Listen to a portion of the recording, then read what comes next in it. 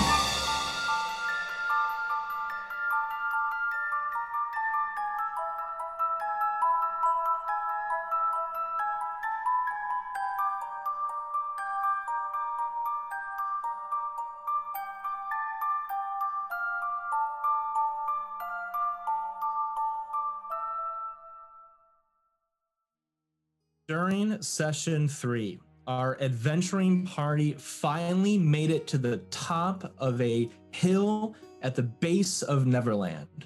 From the top of the hill, as night fell, a star fell with the sky. A giant bird crushed the star into 5 pieces. A red wizard flew from the island as Shifa transformed into a constellation bird to bring the red wizard to the ground. As the party watched in awe as their companion fell, the red wizard fell, and the star fell scattered across the island of Neverland. Entering Queen Mab as the star falls around the island, Queen Mab introduces herself to the party as the Queen of Neverland and other realms, inviting them back with her through a portal that she walked out of from on top of the hill. The group, somewhat reluctant, managed to recover Shifa as well from her fall as one by one we entered the portal following Mab. We start today's session. All of you are sitting down after entering the portal with Mab. You're in a room. All of you are looking at walls, but you're all in the same room on these elevated chairs with like adjustable seats. There's a mirror in front of you.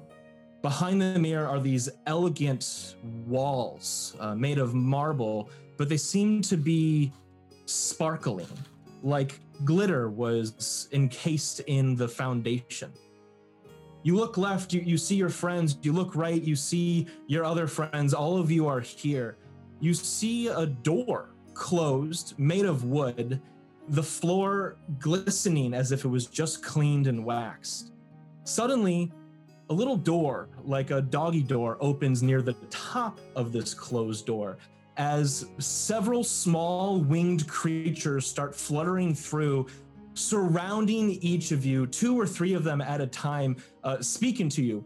"Oh, Dearia, you're so dirty. My goodness, you can't be here just like that." And they start washing your hair. They start cleaning the dirt from under your fingernails. They start sewing your ripped clothing. They're cleaning your arms. "My goodness, how long have you been in Neverland? This is how dirty you got? I say, these adventurers here, we gotta make sure they're well presented for the queen." As you realize that now a group of pixies are cleaning you up, dressing you, putting makeup on you as you get ready to be presented to Queen Mab in her court.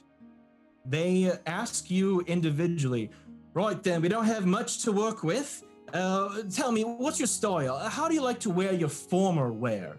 The first one's talking to you, Dante. "How can we dress you up?"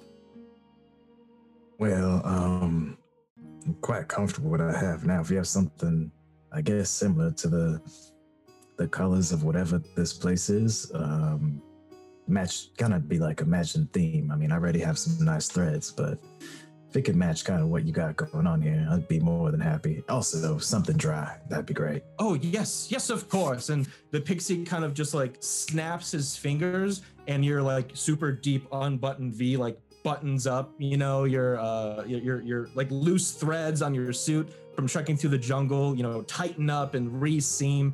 You know, the dirt maybe around your boots and your shoes polish and shine. Right, then I think that's a fantastic look for you. What do you think? It's great, but the pants are still wet, so I'll be really happy if you just dry those out real quick. The pixie snaps another finger as like two pixies carrying like, you know, a hair dryer of normal size to a human come over, plug it into the wall, and just start drying your pants. Yeah, much appreciated. No problem. The next pixie turning to you, Shifra. My goodness, you took quite a tumble out there. Can you see me? How many wings am I fluttering? How many is it fluttering? She's got 2 wings fluttering. Okay, 2. I see 2. I'm okay. Oh, goodness, yes. You need your wits about you if you're going to be presented in front of the queen. Now, tell me, how would you like to be presented? A certain look, a color, a hairdo?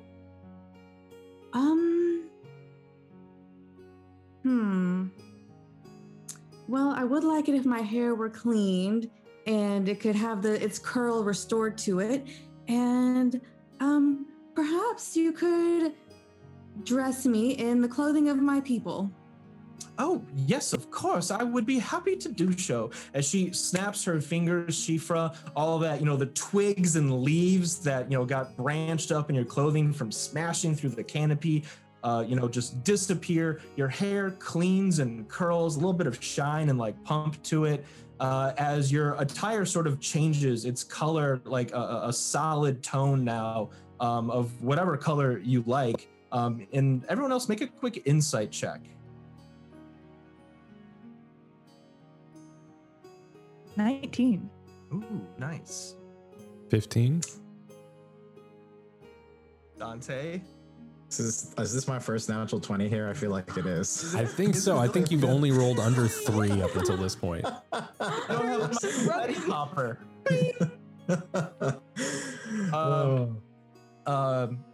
How'd everyone else do? Talith? 15.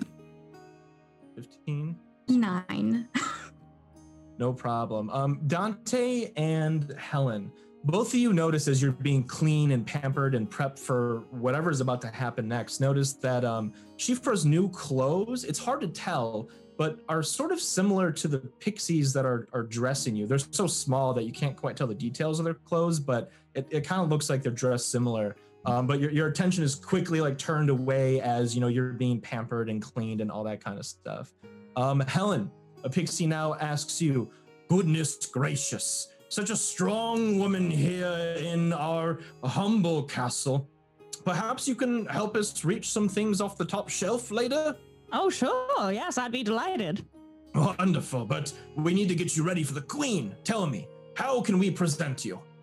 Helen is going to reach like deep down in her shirt and yank out a very many time folded black and white photograph and show it to them.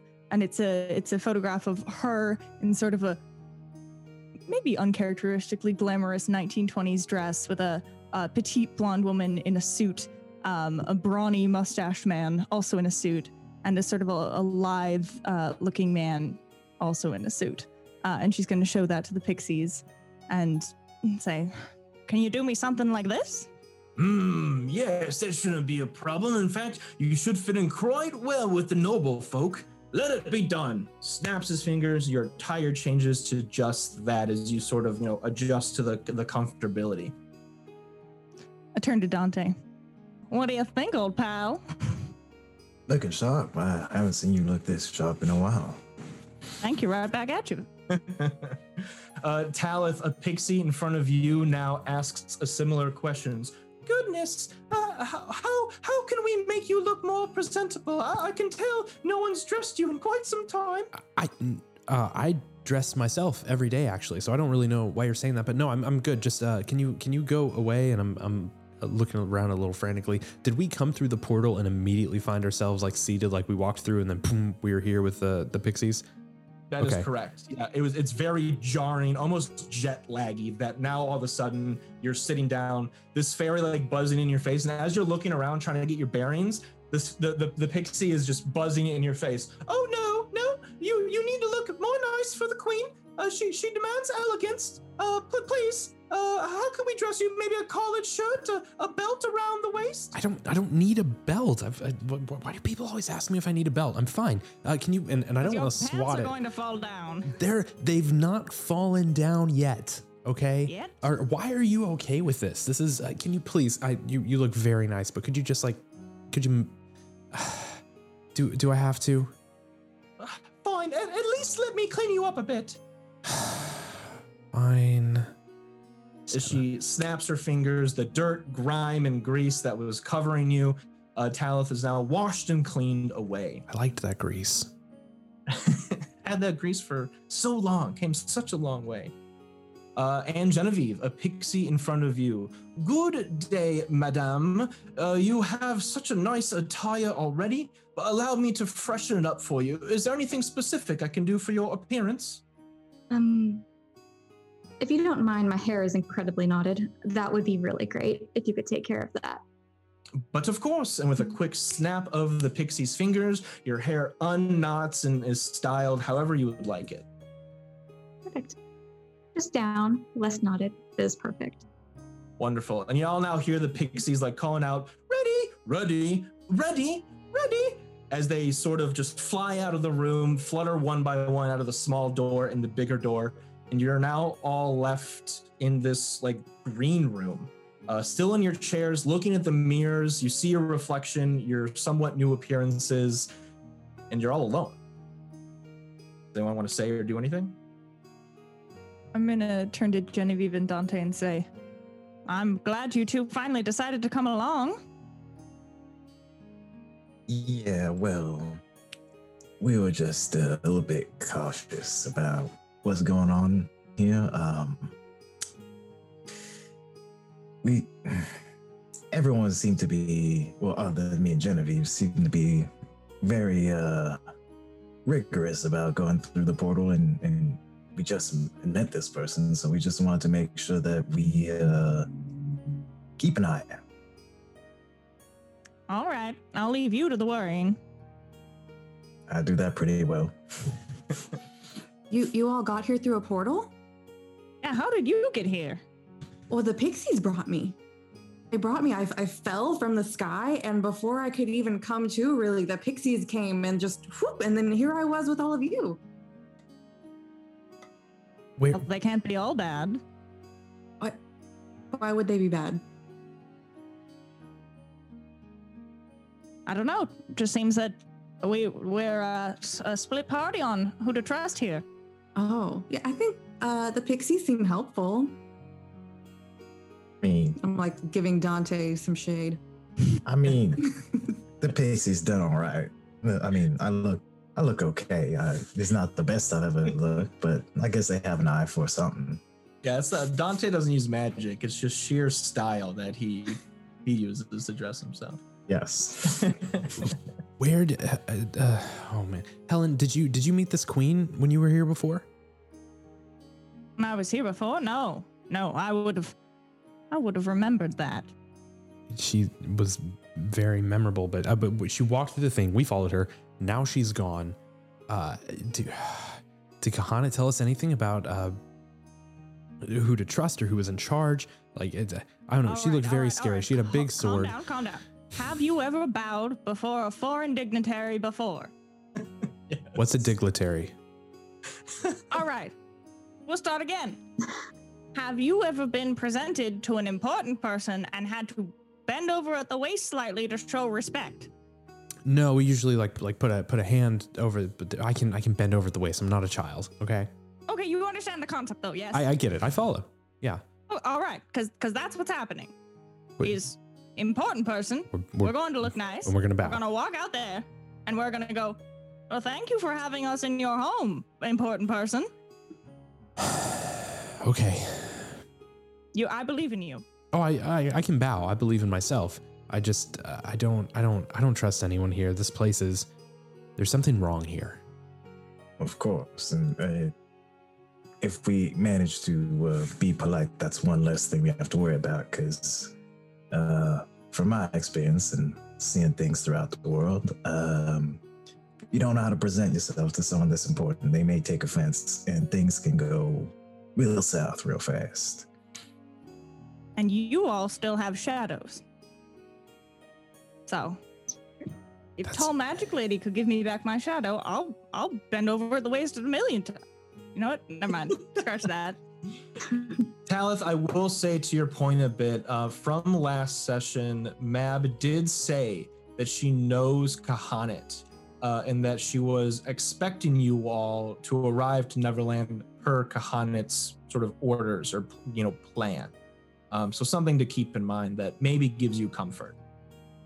Or not. She could be lying, I say to my subconscious, remembering that. Of course. Okay, well, as long as the pixies are done, because like I feel like they like waxed my eyebrows and did all this stuff, and I don't know. This isn't me. Can we? What do we do? It's not always too bad. It's fine. Everything else will get. I'm sure we'll be back to adventure in no time, and you can get all grimy and how do you like to be all, I don't like to be messy. Just like when we're adventuring, we're heroes or something, and sometimes mess happens. That's all I'm saying. I'm just glad my pants are dry. So, we all are. Okay. And as the sort of, banter, questionings, concerns go around the room, the door opens once more to your sort of staging area, but this time like the whole door. Standing in the doorway, dressed in like a royal talberd, with like a poofy collar, like white cloth. This creature, this humanoid with kind of goat legs, kind of goat horns, but the rest of this creature, human in appearance, calls to you all. The queen is ready to be presented. Please follow me to the grand hall. I bow. And starts walking out of the room. Do you all want to follow? Yes. I follow. Yes, I follow. Helen, do we keep bowing? What do we? Are we good? No, hey, Okay. Not Not now. All right. just No, I'm follow good. my All right. lead, Okay. Tyler. Right. Behind We'll all you. do it together. Okay. As you all step out of your staging room and follow this fellow well-dressed creature down a winding, turning, still like, white marble, sparkling walls hallway, you see door after door after door after door. You could easily get lost if you did not have a guide to follow. One door might open to just a completely different world, you might think. Eventually, noise starts to pick up from the direction you are walking. Light chatter, the clinking of glasses, even like the occasional like ooh and ah. As you turn the winding corridor, you now see a extremely wide open chamber. The ceiling 250 feet up with 2 rows of balconies, looking down into this grand chamber. Half a dozen pure crystal shining chandeliers round the center of the ceiling above. Beautiful, solid, white marble floor as if one cut of stone was placed here. You see the most diverse collection of magical creatures you have ever seen in your entire life gathered in this room. Creatures of all different appearances, shapes, sizes, are all well-dressed, formal, champagne glasses, tables with white cloths they're standing at, and almost in sheer unison as all of you sort of fan out into this grand hall, all stop and turn and look at you all in just sheer silence.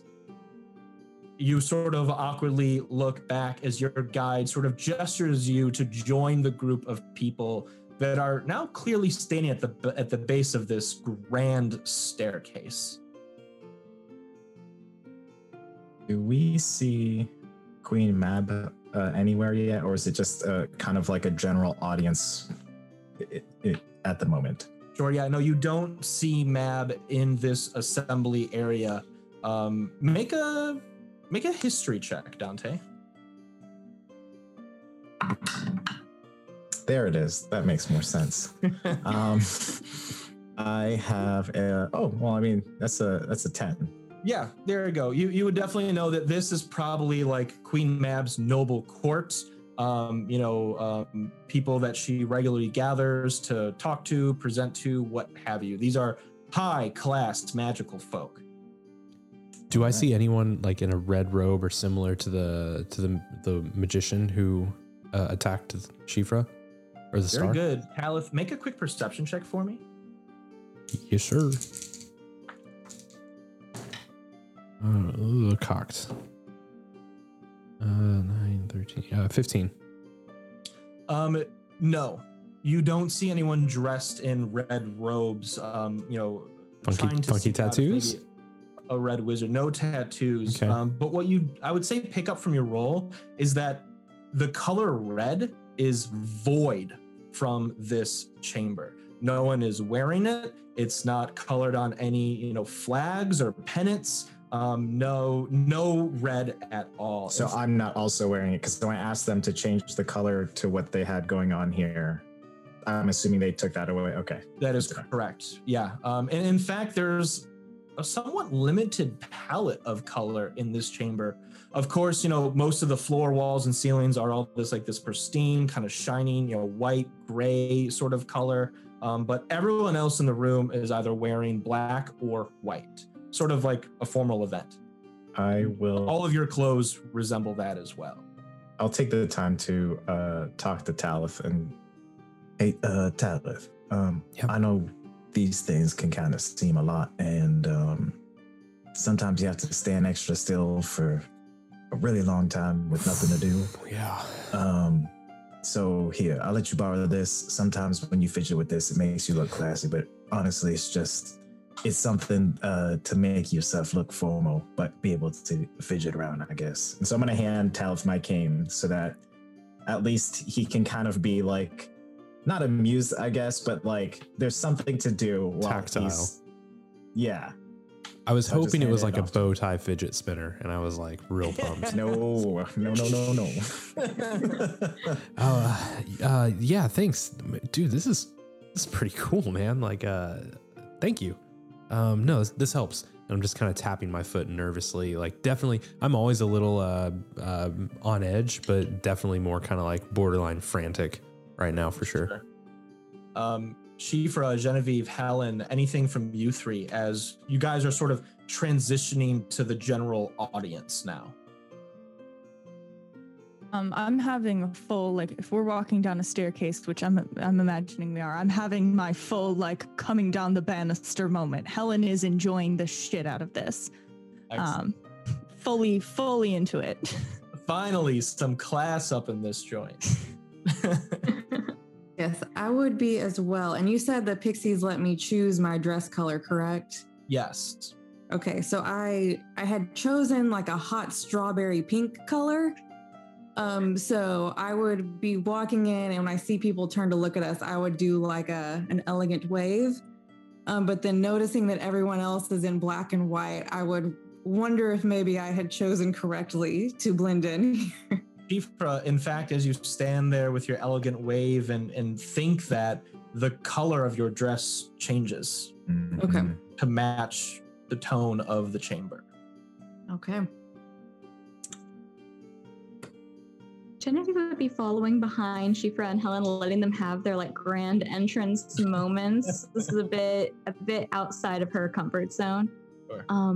However, she's going to be just kind of watching to see, I guess not so much in anticipation of anything happening right away, but just trying to get the general feel for the people who are watching us. Wonderful. I will also, if I can, take the time to check like if there's any magical source that seems to be taking away color, because I would probably request that there was at least some, I would know there's some sort of color on me, but if it doesn't seem like there is, and I don't see color on Shifra, can I just see if there's something going on here? Absolutely. Make an Arcana check. Okay. Sheesh, I could get used to Everyone this. else, real quick, make a perception check as well for me. 24. 24. Yeah, Dante, your senses seem to be on high alert here, right? As some of the group are like enjoying this grand event, you're kind of trying to figure out what's going on. As you sort of try to tap into the magical energy of this grand audience chamber, your senses are almost flooded. You almost feel drowned in the amount of like refined, pure magic that just hits you right in the face as you peer out into the energy of the room. Everything here is magic. I mean, every stone, every piece of cloth on every creature, the champagne they're drinking, each step of this huge staircase in front of you, it's almost as if magic are the building blocks of the very room you're standing in. It seems like almost like Hogwarts, everything is just powered and moving and flowing with magic. I'm going to make a small message using minor illusion behind me to where I think Genevieve is, and I'm gonna in text enough to where she can read, but keep it small enough. I'm gonna write there at beware, everything here is literally magic, and that I'll take a time to cast that cantrip. Sure, no problem. And how'd everyone else do on their perception checks? 6. 16. 8. 4. No problem. Yeah, some of you a little caught up or distracted in the mix of the grand hall. Shifra, a little more comfortable in this situation. As the group walked in, obviously the entire crowd, the entire gathering noticed you all. Except for maybe you, Shifra, they seem to pay less attention to you, which gives you an opportunity as the group joins the crowd for you to sort of listen in on some of the side conversations that these fantastic creatures are having. You pick up phrases like, "Is that them? Oh, they're here. Has it finally happened then? I'll be anxious to hear what the queen has to say." Sort of the commotion is about you and your companions and about who you are and how you're here and why you're here and if it's time. Okay. As you all sort of find your places amongst the crowd, a voice echoes throughout the grand hall, not sourced by any one person, but heard by every single creature in the chamber. It echoes and says, "It is my pleasure, my great honor to introduce the Queen of Fairies, the Queen of the Realm, the Queen we all serve, Queen Mab." And you hear cheering and clapping and whistling as from the top of this grand staircase, a small dot appears, and the cheering doesn't stop as it gets closer and closer and closer as you see a familiar fairy creature now walking down and entering the grand chamber. Queen Mab, the Queen of Fairies, who you met a mere moment ago at the top of a hill in Neverland, now stands presented in front of this grand audience chamber. Her long, flowing black and white dress trails behind her halfway up the staircase. Her crown, gold, the only color in the room, shines over all of you. Her wings kind of tucked behind her back. She scans over the audience chamber. As she hits the last step on the staircase, color fills the room. This kind of deep orange color laces the floors. Candles and torches flick on. Chandeliers extend down, almost touching the ballroom floor you're all standing on as everyone claps and looks at Mab. Queen Mab, would you like to address the chamber? First, I do a little twirl because I love the attention, but I forget about the train behind me and kind of trip and stumble. And then get up and compose myself. Hey, y'all. A new moon shines on the island of Neverland at your coming. I'm so happy to have you all here. Hi. You look especially cute. Talith is just owe bowing. $10 because they said y'all were going to be here to recover the fallen star, and here you are. And you're just so precious, and I love all of your faces, and I can't wait to meet all of you. And I can't wait for you to get this fallen star back together. But yeah, Kahana, probably should have taken that bet. Surprise, taking bets with diviners is usually, not a good thing to do. As Mab is addressing the group, Talith, you sort of look behind you and realize the entire general assembly has stepped back, leaving the five of you just standing there, and everyone else is bowing.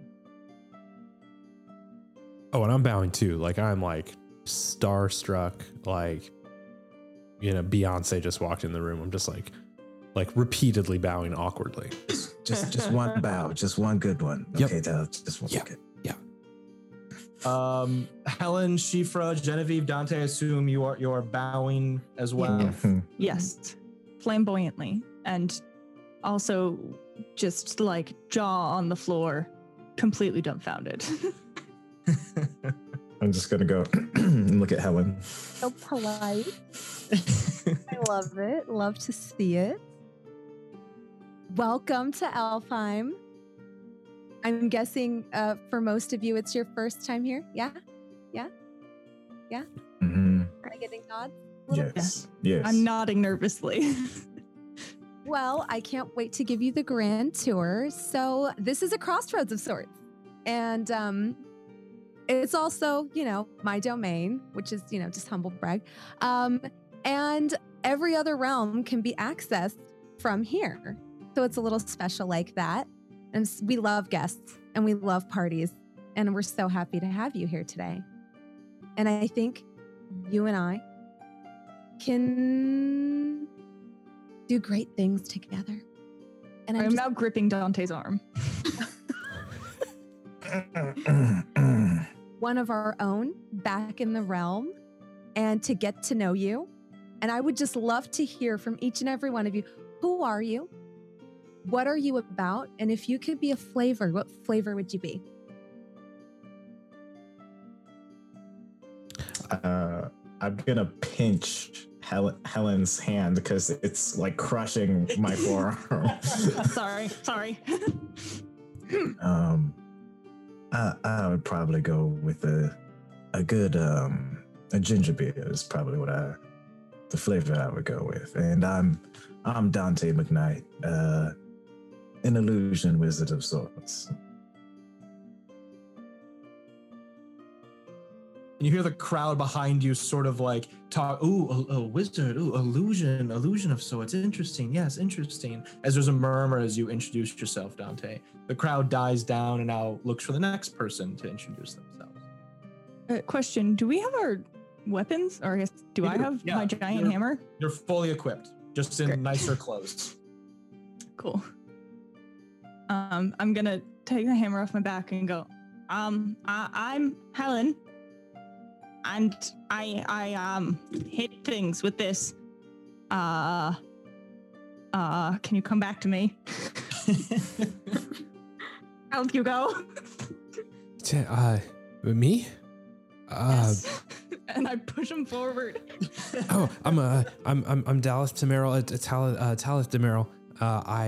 Your Majesty, and your Grace. Oh gosh. Am I allowed to look at her, Dante? Can I look at her? Yes, just one title is I fine. can't stop. You're looking at me. You should be talking to her. Yeah. Please. I fly in the air, and my favorite taste is freedom. And that sounded way more awkwardly politically patriotic than I wanted it to. My favorite taste is joy, I think, is what I really intended to say. That's good. You're wow. Dante's mage hand just starts pushing Talith back into line. Start bowing again. Who's Well, I next? think that one's going to be hard to follow, but and Genevieve will bow. Genevieve Sinclair.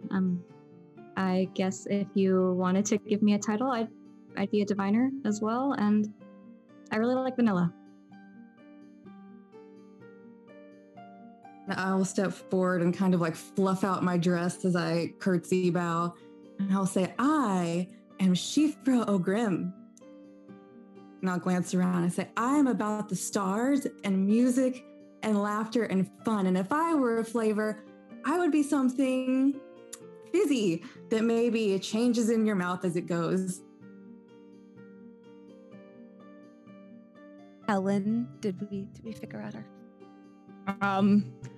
I'm going to go with sweat. Look at Dante, and I'm like, It's a drink back home. It's called Pocari Sweat. That's what. It's a great drink. Don't worry about it. What he said.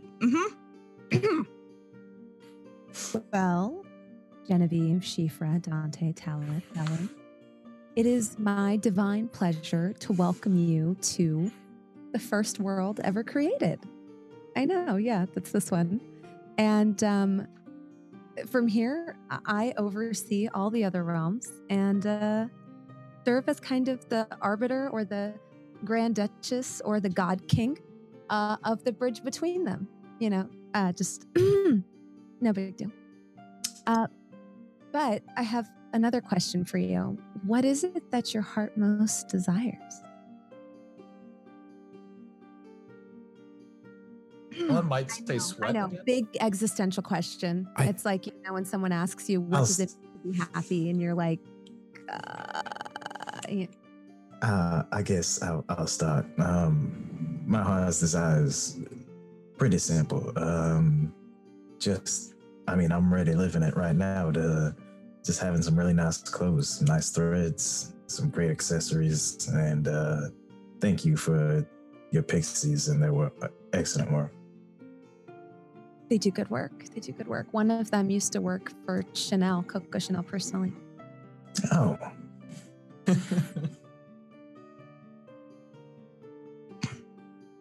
I don't think I should answer this question right now, because I might say something that would embarrass myself. Talith. Once again pushing him forward. Helen just blushing at the cheeks. Yeah, just a mess. You don't have to push. I don't want to go. It's not my turn. I don't want to go. It's your turn. Go, please. And I'm just kind of fidgeting with the cane that Dante gave me. Ma'am, Queen, God, King, Lady. I just want to go home. I kind of like, for the first time, I'm just kind of like still.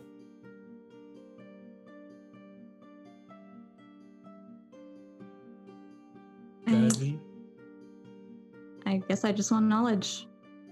It's always what I've been searching for, and I every day find a bit more. And she. What does my heart desire? I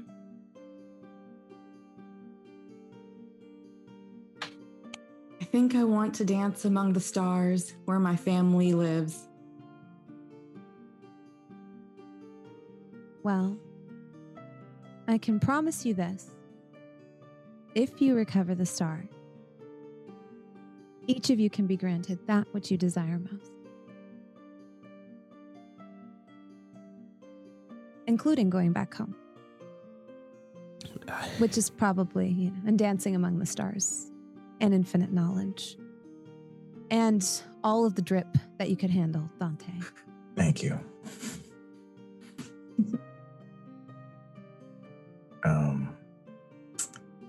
So you did bring us here for a reason, and you really like us to get that star, but I think Hanet, I don't know what we're supposed to do with it. I know we're supposed to find it, but he gave no instruction to my knowledge, he didn't give us any instructions saying that we need to give it to specifically Queen Mab. Is that correct? That's correct. Things were happening so fast back in London when you first learned of this Starfall initially. Really, the only bit of information you got from Kahanet after having the star in your possession is to get it to safety. Bring it to somewhere where it can be kept from the hands of evil. Okay. I know that we need to find the star. I just don't know. I'm hoping that once we get the star, there's some sort of clarity, but yeah, that's as far as I've made it. Well, I can tell you that if you bring the star here, I could protect it and keep it safe from hands that would wield it to do great damage to the realm. And I could use it for good. What kind of good? The kind that benefits all of us. Create beauty, art. Okay. Evil. Evil. Do you mean Moldar? Shifa was his name. What was his name? Moldar? Yes. Yeah, This is Moldar. Yeah. Do you mean Big Moldar? the evil wizard? Do you mean them? I do. That guy sucks. He does suck. Shifa kicked the crap out of him too. Yes, Queen Mab, as you witnessed Shifra transform into a constellation bird and stop this evil wizard from touching the star, you sent your pixies to recover her as she fell to the ground and brought her back to the Elfine. You've seen their bravery, their determination. So I saw your deeds, and I think that's why I feel safe in asking you all for help, especially since one of your party has proven to be a trustworthy and capable servant to me in the past.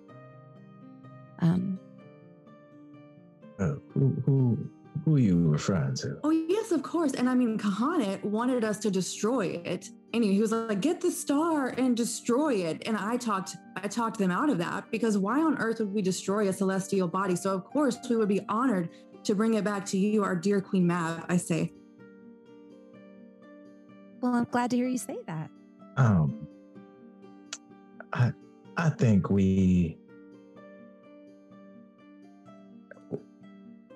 my question is this an offer, a deal, or is this an order that you are trying to have us do?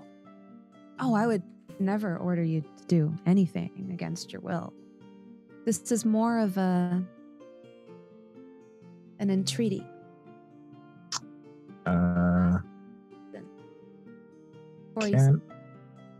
There is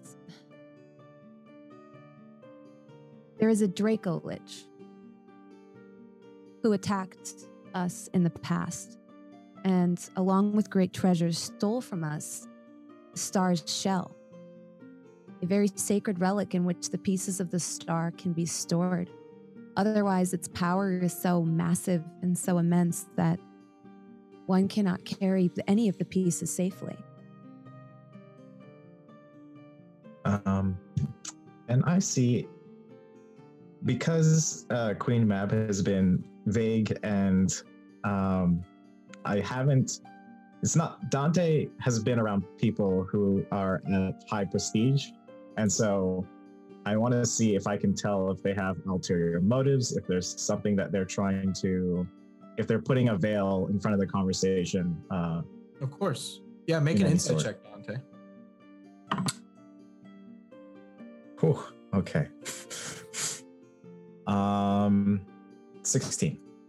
No, I mean, you obviously, Queen Mab is in her realm. She's in her castle. Her subjects are here. Everything she says, the people around her, cheer and clap for. But you're cautious. You like you said, you've been in these situations before. You've spoken with people before that have these hidden agendas, these ulterior motives, and you do not sense that from Queen Mab. Although she's being somewhat generic, you sense you can sympathize with what she's saying, and don't feel that she has anything evil or nefarious behind her plan.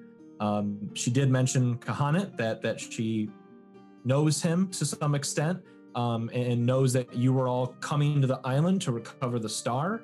But all in, I'd say you'd feel pretty comfortable with what she's saying. All right. So we get this done. We bring this back to you, and then what happens from there? You said that you want to. Okay. What do you all think? Yeah, everyone here has been a little bit quiet. So yeah, the sort of plan Queen Mab presents to you is that this item, this relic called the Star Shell, has the ability to hold the pieces of the star and contain its magic. The star is so powerful that it could perhaps destroy you just from holding it in your hand. The Star Shell was stolen from Queen Mab's castle by a Dracolich long ago. The Dracolich layered in the Elfheim had a vault of treasure where the Star Shell was kept, and Queen Mab aims to recover it so that you may all use the Star Shell to recover the fallen pieces of the star. Queen Mab, being the more than capable warrior she is happy to join you on this quest. Oh, I forgot to mention that. Yeah, I'll come with you all. I'm not gonna send you to your dooms or something. That would be really shady. Oh, so we're just gonna fight this thing for the shell, but the star. We don't know if it's alive. I mean, we could go in there and it could be it's turned into dust, decades ago. Is that what Dracoliches do? They just turn to dust? I mean, that's easy. We can do that. I can do that. Don't worry, Queen. Imagine I don't know what a Dracolich is. Hypothetically. A giant undead dragon, right? DM? That's correct. Why doesn't everybody make a quick nature check? Me too. Let's see what Mab really knows about Dracoliches. I could nothing. 15. 12. 11. 12.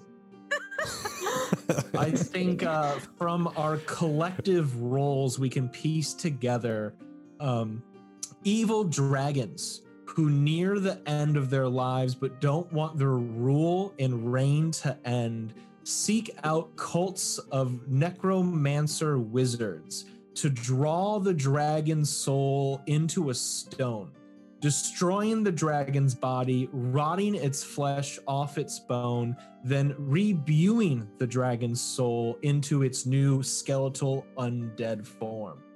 Dracoliches house their magic and necrotic power and strength from their former lives. If the stone of a Dracolich where it housed its soul is destroyed, its form crumbles to bone and dust. But it usually keeps its stone locked away somewhere safe, much like a phylactery of a normal lich. Dracoliches are not only powerful, but hungry for magic, which lines up with Mab's story of this Dracolich attacking her castle centuries ago, stealing the Star Shell amongst other personal treasures. I explain all of that to the party. Of course. Oh, that sounds lovely. And as sort of Mab, reveals the plan, talks about recovering the shell, the court gets excited. excited to hear that a relic from the castle might be recovered, excited to hear that the group is looking to recover the star and perhaps bring it back to the castle. And as the crowd gets excited, their clothes start to change colors. Reds, greens, blues, yellow, orange, almost like a dance party, flashing colors as their clothes just change in excitement. Do we go? I mean, do we go now? Do we rest? What time is it? Is it nighttime? Are there windows here? No, I don't like windows. Well, I don't like windows either. Windows are super dumb. No windows in the Great Hall. As Mab encourages you all to meet her out in the exterior courtyard, where we will begin our quest to find this Draco Lich's lair and recover the Shell Star. Can I change into pants before we go? I thought this was a formal event. I feel very not correctly dressed anymore. That's your call, Mab. Yeah, no, I snapped to two pixies to change or help Helen with her dress. And it turns into like a very like a fringe like on the top, but like a jumpsuit, like a one-piece jumpsuit type of. Oh. And, at the same time, I snapped to another couple of fairies to come and remove my train and bring my dress up a couple inches, just a couple, to reveal like very awesome shit stomping boots with like steel cap toes on them. They also clamp your breastplate armor to you and bring your sword to your side. The pixies as well use their magic to imbue a full rest into the party, making sure you have all of your strength, abilities, and magic at your fingertips, as you will need them to recover the star shell. Genevieve, as she's seeing this happen, is going to kind of lean over towards Helen and just go, "Women with swords. I understand." I look at her suspiciously and I do not say anything. Mab, if you're ready, I think a farewell to the court, maybe a few words of encouragement to your new companions as we set off to recover the star shell. Now that I'm donned in my battle regalia, which is very extra with my flashing gold breastplate and my also I have a giant sword. It's huge. Hell yeah. And it's shiny. And the hilt is like shaped like a heart where it meets the blade. And I kind of do like a general's battle speech as I come out in front of, like kind of stepping in front of where the group is to like address the congregation as a whole. I walk back and forth with my giant sword on my shoulder, and I'm like, yes, having the star shells stolen from right underneath our noses was embarrassing, humiliating. We've never really recovered. But today, we correct that wrong. Today, we will be all we were meant to be. We will surpass that. For today, we shall restore not only glory, but justice and beauty to Elfheim. And that's why I'm your queen, and that's why you love me. Have a wonderful night. I'm going to give my team here a pep talk, and then we're going to have a wonderful night. Thank you all for coming. I love you, Sandra. Love the dress. Bethany, are those new shoes? Beautiful. Love what you've done there. Love what you've done with your hair, Gary. That's great. All right. Have you same time next week? Yeah. All right. Bye, everyone. Bye.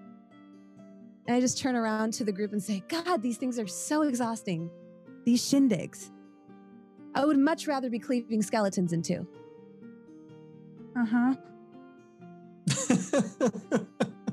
Are you? Can I also get some adventure gear, please? I like this dress. I say hiking up like a giant petticoat, but it's not practical.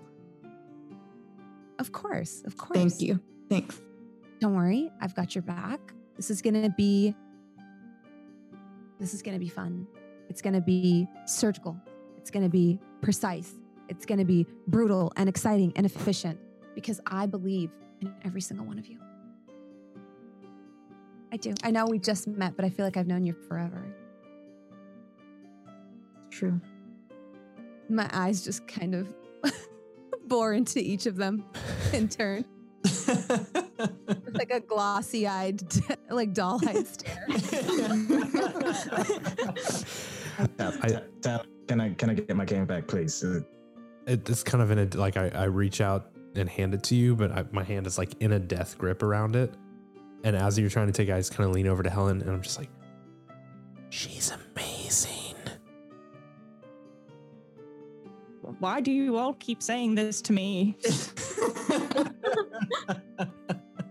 I'm sure I have no idea what you're talking about. And I move away from Talith. Helen, as you move away from Talith, Queen Mab begins to leave the Grand Hall with all of you now following her. Another set of winding halls leads to a small door that opens out to the exterior courtyard of Queen Mab's castle. There you see a sort of like open area where sparring, people can gather, a training area, multiple, things can be done here, and a barn, a stable just beyond that. Mab, you snap your hands as pixies lead out the mounts each of you will be riding as you travel across the Elfine. These mounts are spectacular. They take the appearance of a seahorse, but the size of a traditional horse, with butterfly wings coming off their backs. They're sort of like hovering in the air, gentle flutters of their massive butterfly-like wings. Each of them are a different color: orange, blue, red, yellow, green. The designs of their wings are intricate, beautiful, and detailed. Mab walks up to her mount, which is considerably larger than the other seahorse butterflies. Her mount has armor, it has the regalia of Mab, and it has this huge, extended 12-foot long lance mounted at its side, ready for Mab to hold onto. Mab, you mount your seahorse butterfly as you instruct the group to mount theirs and follow you as you all fly across the Elfine. I asked them, like, who amongst you is the best rider? Well, probably me. You should take Peppermint. He's feisty. Caramel is the sweetest. Jackknife, contrary to the name, is actually pretty tame. Pokey there's a little bit slow. And Butterball is actually faster than average. I got Butterball. Dibs on Butterball. And I just like run over and jump on whichever one is Butterball.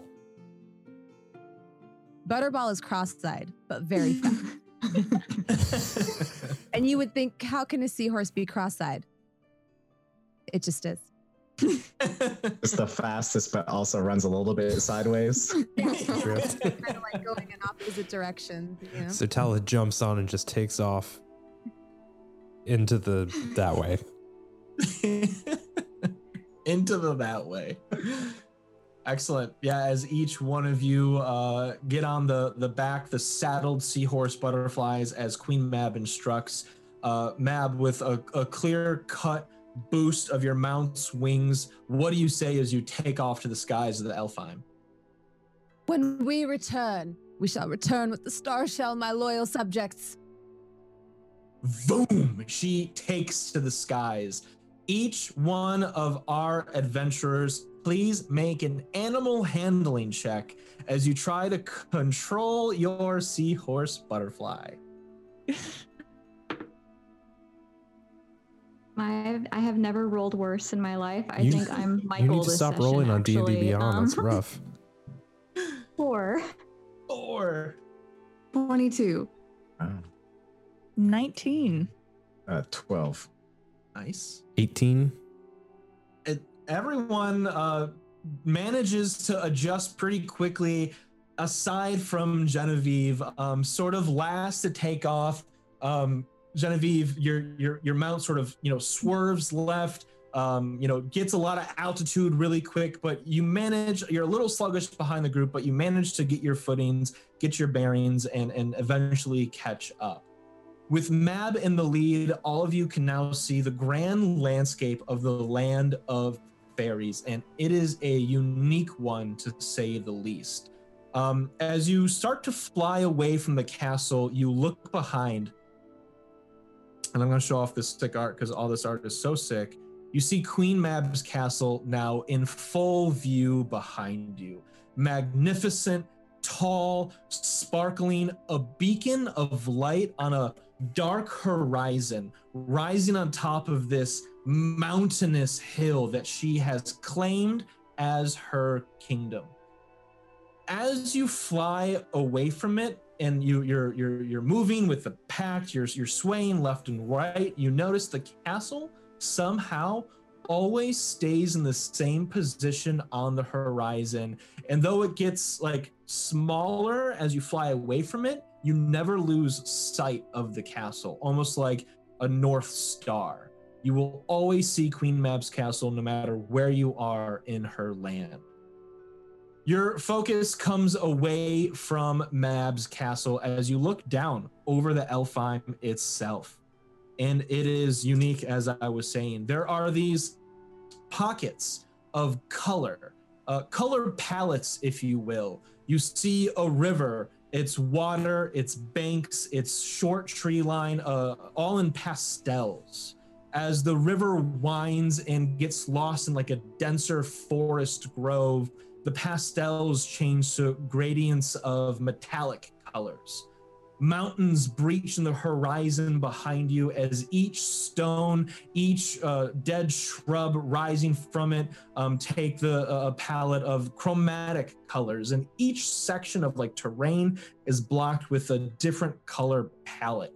It's beautiful, it's breathtaking, it's precise, it's a painting that Mab has created with her own hands. You fly further and further across the Elfheim to where you think the borders of this realm might be. These warm, welcoming gradients of color start to diminish and lose their color. Now shades of like gray and white and black are taking over the topography. As you're flying, you see that a mountain pass is coming your way, and there seems to only be a narrow passage to fly your mount through. You will all need to make another animal handling check to safely pass through this hazard area. 16. 9. 14. 12. And It's somewhat smooth. As you know, flying through this like focused route is a little harder. Mab, you look behind you and hear your seahorse butterflies neighing as you know they get slammed up against the rock wall, bump into each other, kind of stack, that sort of thing. As your new companions are struggling a bit here. You want to call back anything? Maybe riding advice? Yeah, I would tell them like, you want to lean with the horse. You got to get nice and low and just push your bottom down as much as you can and create an aerodynamic stance and then just move with the horse side to side. Mm-hmm. all right. Butterball does a barrel roll. With your rough rolls and Mab's advice, you eventually do make it through this narrow pass as you're now in a sort of new phase of the Elfheim, this sort of like feeling of dread, of like extreme old age, of stillness sort of takes the landscape ahead. A quick gust of cold air tries to suck the fresh air out of you. Each of you make a Constitution saving throw as this cold air shivers you down to the ground. Okay. 21. That's the save. 8. 8 is the fail. 5 fails as well. 13. 13 saves. Dirty 20. Dirty 20 saves all day. Those of you that save brush off this wave of cold air that blasts from this new horizon. Those of you that fail, however, succumb to the cold, succumb to this dread, this new presence of stillness. Just as a note, by the way, I can't be cold. That's important. Just in general. Good to know. Those of you that fail will have disadvantage on your next saving throw from the effects of this blast of cold air that you're riding on. Mab calls out ahead, a landing site, a pool, a small lake filled with this kind of grayish green, darkened blue water, still water. At its banks, a small grove of trees. She calls down to land there. Everyone, make an animal handling check to land your mounts safely. Dirty 20. Not too shabby. That's a success. 16. 14 saves. Genevieve, I'm sorry, what was that?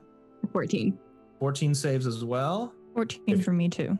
Excellent And work. 15 for me. As you all Can I like manage to, do like a flip off the front of mine as I land? of course. Oh, cool. Then I just do that, and I try to do it very casually and just kind of like glance over at the queen, just like, oh yeah, no, let's flip off seahorses. Butterball flips behind you. Yeah, like it's an anime, and like we freeze it as we land. You stick the landing and Butterball's like upside down. Love it. Does anyone else want to do a fancy landing? I'm gonna do the Django scene, but on this flying fairy horse. With the Yeah. Oh yeah. Yeah. Uh-huh. Very good. I want to jump off of it and do a superhero landing just with as much fucking boom as I possibly can. Genevieve was not having good history with this so far, so she's just gonna try to land. Yeah, take it easy. Not fall. Excellent. Mab lands first as each of you in your own unique ways land behind you. You dismount from your seahorse butterflies as they know to just gather in one area and wait to be ridden again back home. Mab, you stand in front of the group. All of you see this sort of a rocky yet shallow cliff face with trees dotted along it. There's a narrow passage between this cliff face, just large enough for each of you to pass in a single file line.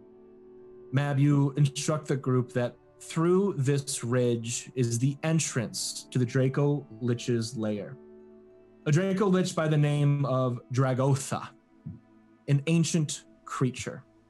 Its lair is full of evil, death, and decay. With any luck, the Draco Lich will not be inside. Before the group enters on a dungeon crawl experience, I say we take a quick break, come back in 10, 15 minutes, and we'll jump into it.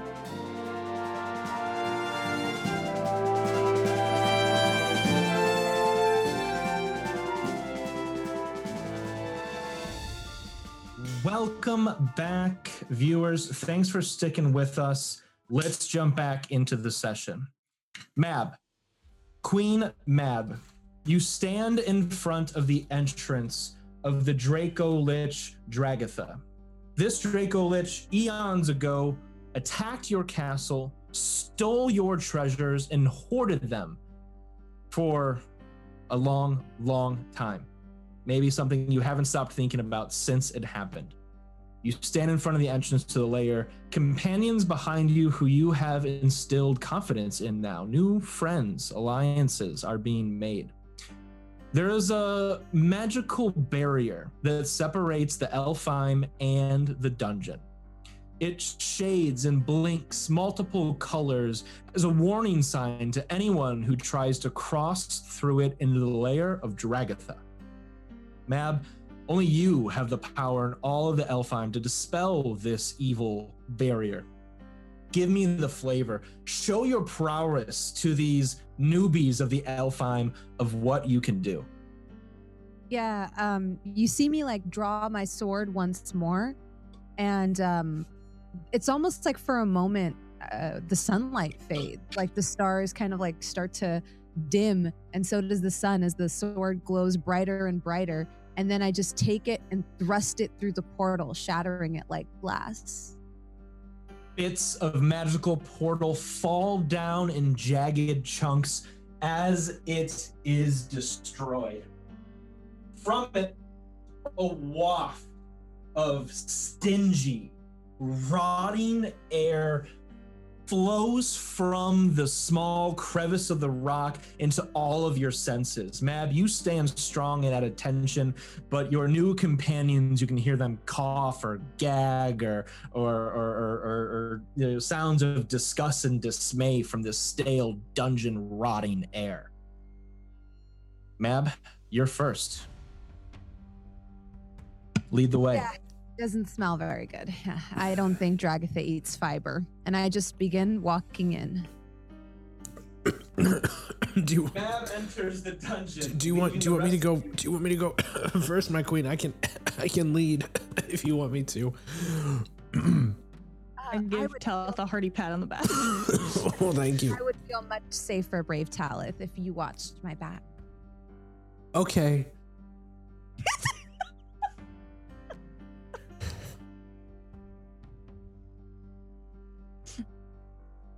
As you all enter the dungeon one by one, you find yourselves in a room. A pool of swirling lava brightens the room alongside flickering torches embedded in iron sconces in the wall. There are 4 ways leading out of this room. 1, the entrance you just walked through. 2 on either side of you. To the left, a short hallway ending in a closed door. To the right, a short hallway ending in a closed door. In front of you, across the pool of swirling lava, you see 2 demonic idols, clean of wear and age, signaling that beyond lies evil. A stepped stone staircase leads up and away from the room at the far side of the chamber you're in. Cold stone barely cushions the bottom of your feet. Silence overcomes your ears as evil sets in all around you. Which way do we want to go? We are looking for the shell star hidden somewhere in this Draco Lich's lair. I turn to Genevieve and say, you said you were a diviner, right? I am. If it's all right with you, I would need a few minutes, but I can try to get a feeling for where we should head. Yeah, sounds good to me. And I like sit down at the edge of the lava pool and like warm my hands above it. Sure. Even like dip your hand and like swirl it around. Lava doesn't affect you that much at all. So. Genevieve. You can put them in like little pockets and just yeah. Like hand warmers, you know. It's such a power move. Genevieve, what's your approach as Mab is waiting on you? Genevieve is going to probably actually also go up next to the lava and get out her bag, take out her crystal ball, and set it down in front of her, kind of on that elevated step as she tries to get on eye level with it, and just focuses in intently. And as she's kind of muttering under her breath, she's going to use a ritual casting of augury. Excellent. Is anyone else doing anything specific during the 10 minutes of the spell casting? maybe I'll help out Genevieve by doing Mage Hand to hold up the crystal ball so she doesn't have to get uncomfortable to do the reading. Sure. Shifra, Talith, Helen. I'm gonna get into a staring contest with one of these demonic idols. Excellent.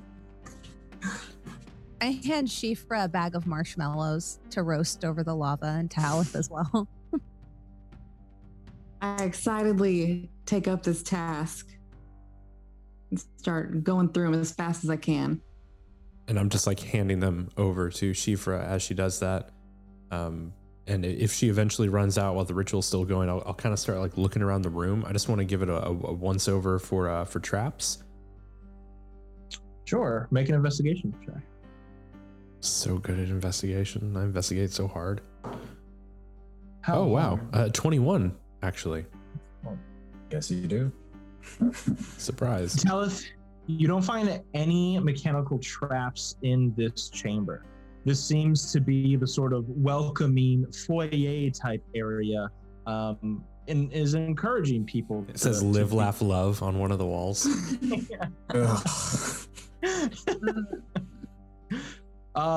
Genevieve, you cast Augury, and remind me the details of that spell. So essentially, after the ritual casting, I'd receive an omen from some sort of otherworldly entity about the result of a specific course of action we plan to take within the next 30 minutes. So the thought that Genevieve is having is, if I am taking the path to my right with the intention of finding this item, will that result in good or bad? Sure. You cast the spell, and it actually happens a little quicker as you cast it in ritual time, maybe at half speed, maybe 5 minutes. You sort of identify that the Elfheim, this literal world made of magic, expedites spells like this, so that they happen a little quicker. It's encouraging for you. You peer into these omens, trying to find the best course of action, the best path of egress. You get a broader view, again, the magic sort of amplifying your spell of this dungeon. You feel that directly ahead of you, up that stepped staircase past the idols Helen is staring down, is the way you're looking for, but it's blocked by something that you need in order to pass this blockage. As you question the areas to your right and left, you sense that the source to bypass that block lurks there. I'm sorry, did it specify with those directions, which direction would be successful? Both. Both, okay. You think both are needed. Oh, well, so kind of glancing over to where Helen's having the staring match. I'm winning, by the way. You're facing the right direction, but I think that we're going to be blocked by something up there. And I think we need to explore both paths. I know that really doesn't help anything so far. It's pretty much what we came in knowing, but... All right. And I leave the imp and go towards not the staircase, but the other way that she said we need to go. Sure. Do we like I offer you a marshmallow as you walk by. I accept. We note the left path kind of at the top of the screen. There, a short stone hallway ends in a closed wooden door. Also, do you still have that cardinal direction little thingy? That's a good... I was trying not to say compass because that doesn't make sense. So cardinal, it's like, it's not compass. There we are. Voila. Towards the west.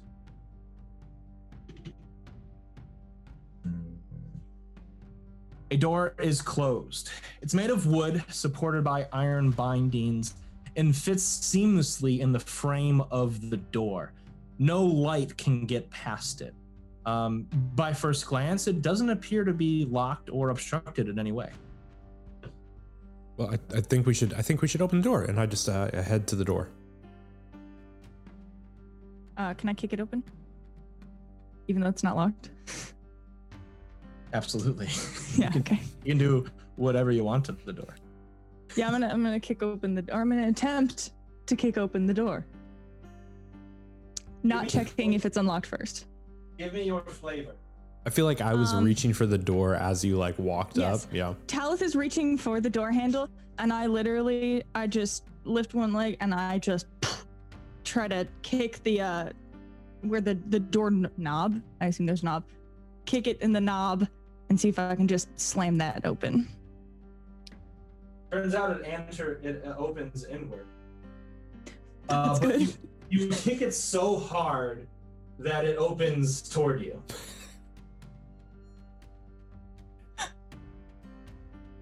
You like bounce it out of the frame. It's open. Everyone, if you would like to. I was gonna open it. Like, why would you? Too slow. I told you. Fine. After you, Helen.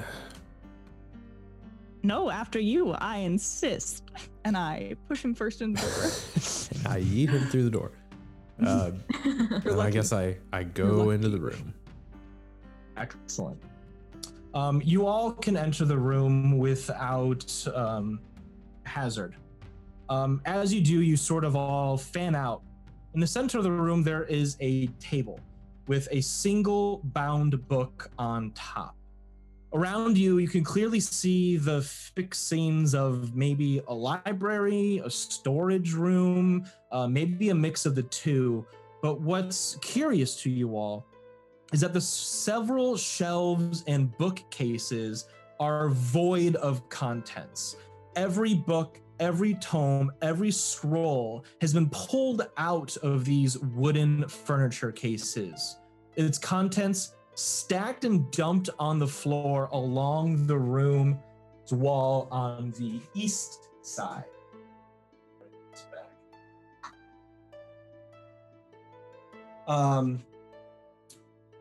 Everything else seems to be in place where it should be, other than these books. What do we think? I'm just gonna do a quick investigation of the place, because just having one book kind of seem front and center, and then everything out of the shelves seems a little suspicious. So, make an investigation check, Dante. Would anyone else like to do anything specific?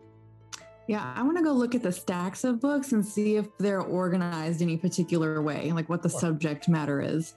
Make an investigation check yourself, please, Shifra. Can you Alice, roll for Dewey Genevieve, Decimal System? Mab, Helen. Anything? I feel like I'm going to regret this because of the descriptions earlier, but she is just instinctually going to cast Detect Magic. I only rolled a 5. So. 12 for me. Did. Talith, Helen, and Queen Mab, anything from you two at this time?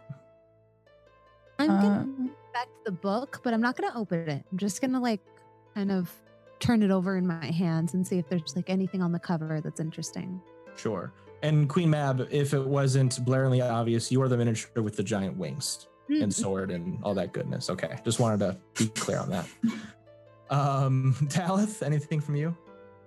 I mean, I just kind of see everyone walks in and they just kind of Fallujah style this room, go into their different points of like checking stuff, and I'm just kind of like trying to, just like checking the dust on the table and just like nodding and like looking at things, like very much like I don't know what to do here. Sure. And Helen? I'm gonna stay by the door and just keep an eye out. Gotcha. Dante, let's start with you. As you investigate the room's sort of borders and furniture and everything, you could tell, Dante, that so the shelves that once held all these books and tomes and scrolled, the shelves are like, on an angle, slightly damaged, as if they were pulled off the pegs that were holding them, the bookends themselves, the large cases are like angled incorrectly where they should be like centered and flush on the wall. It's clear to you that somebody was in a hurry as they pulled every book off the shelf, maybe looking for a specific one. all those other books and tomes ended on the floor of the chamber where Shifra is standing. Shifra, your investigation check would tell you that there is no order, there is no organized pile. Even the contents, the themes of the books are quite generic and all over the place. It's a nice collection to have, but it's just, a messy bedroom of a young child. You know what I mean? It's just in a heap, a pile, just covering them. Mab, as you flip the center bound book on the table in your hand, it has a noticeably heavy weight to it. Heavier than a book like this should be. Maybe not as heavy for you, but maybe for the normal adventurer, it might take 2 hands to pick up. But you would notice that weight, and that seems odd to you. Queen Mab, you would also know that there is a clasp on the book, keeping it closed. No lock, no combination. It's not magic in nature, just a simple, clicked clasp. Helen, door seems okay. Nothing coming from the outside. And Talith, room is as described. Genevieve, I'm sorry, what were you doing? Casting Detect Magic. Right, yes, Detect Magic. Everything in this room is void of magic, except for the tome that is in Queen Mab's hand. The Detect Magic would tell you that some sort of enchantment, conjuration type spell is cast not on the book, but in the book, as the pages of the, in the binding are glowing with a magical aura. Well, that book looks awfully interesting. I guess you would also sense that Mab's sword, breastplate, crown, rings, boots are all magic too, so. And just me in general, let's be real.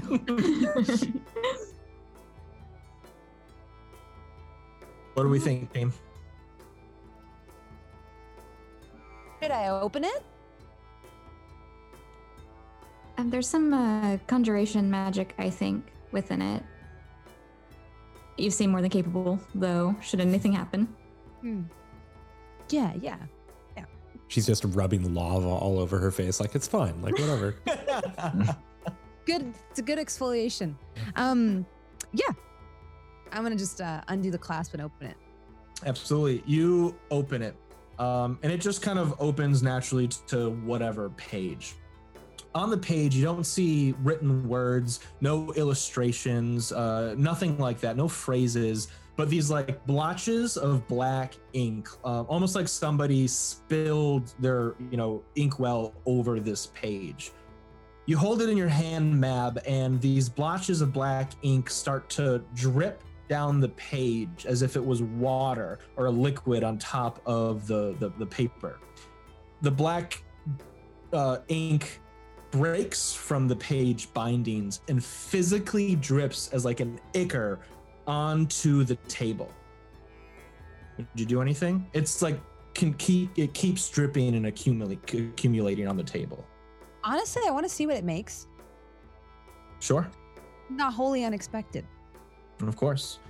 Anyone else has a reaction to this? I'll take a couple steps back real quick. Sure. I'm gonna take a couple steps forward and just kind of stand next to the queen and be like, "Oh yeah, it's interesting. Yeah, what's it gonna do?"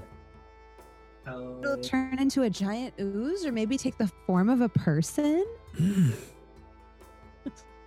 As the black gunk accumulates on the table, you now notice that it's eating away at the wooden structure of the table.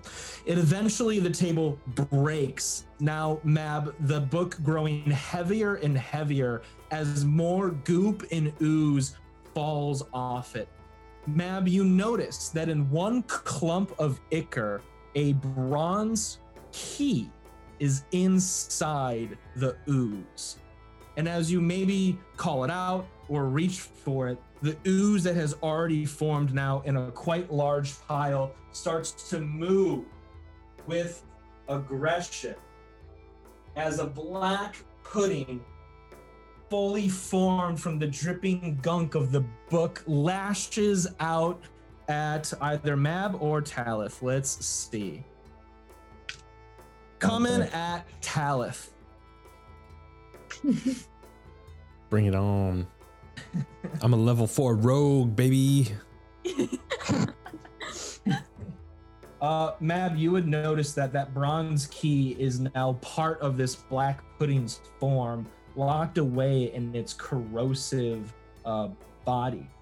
The large ooze makes a slam attack against you, Talith, lashing out like a pudding tendril at you, and hits you with an 18 on the die. Talith, you take 5 points of bludgeoning damage, plus 9 points of acid damage as your clothes and armor start to dissolve from the attack, giving you a -1 penalty to your armor class. Everybody, roll initiative. But in like a sexy way, right? It's like dissolving off me and like Just steam coming up. right. You're It's not like sweating awkwardly from like the it. bottom of my pants or anything. Yeah. It's cool.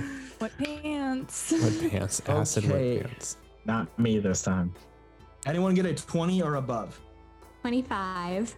Hey. Ooh. Natural baby. 20. And your girl took alert, so Nice. Oh, You said you got a nice. natural 20? yes.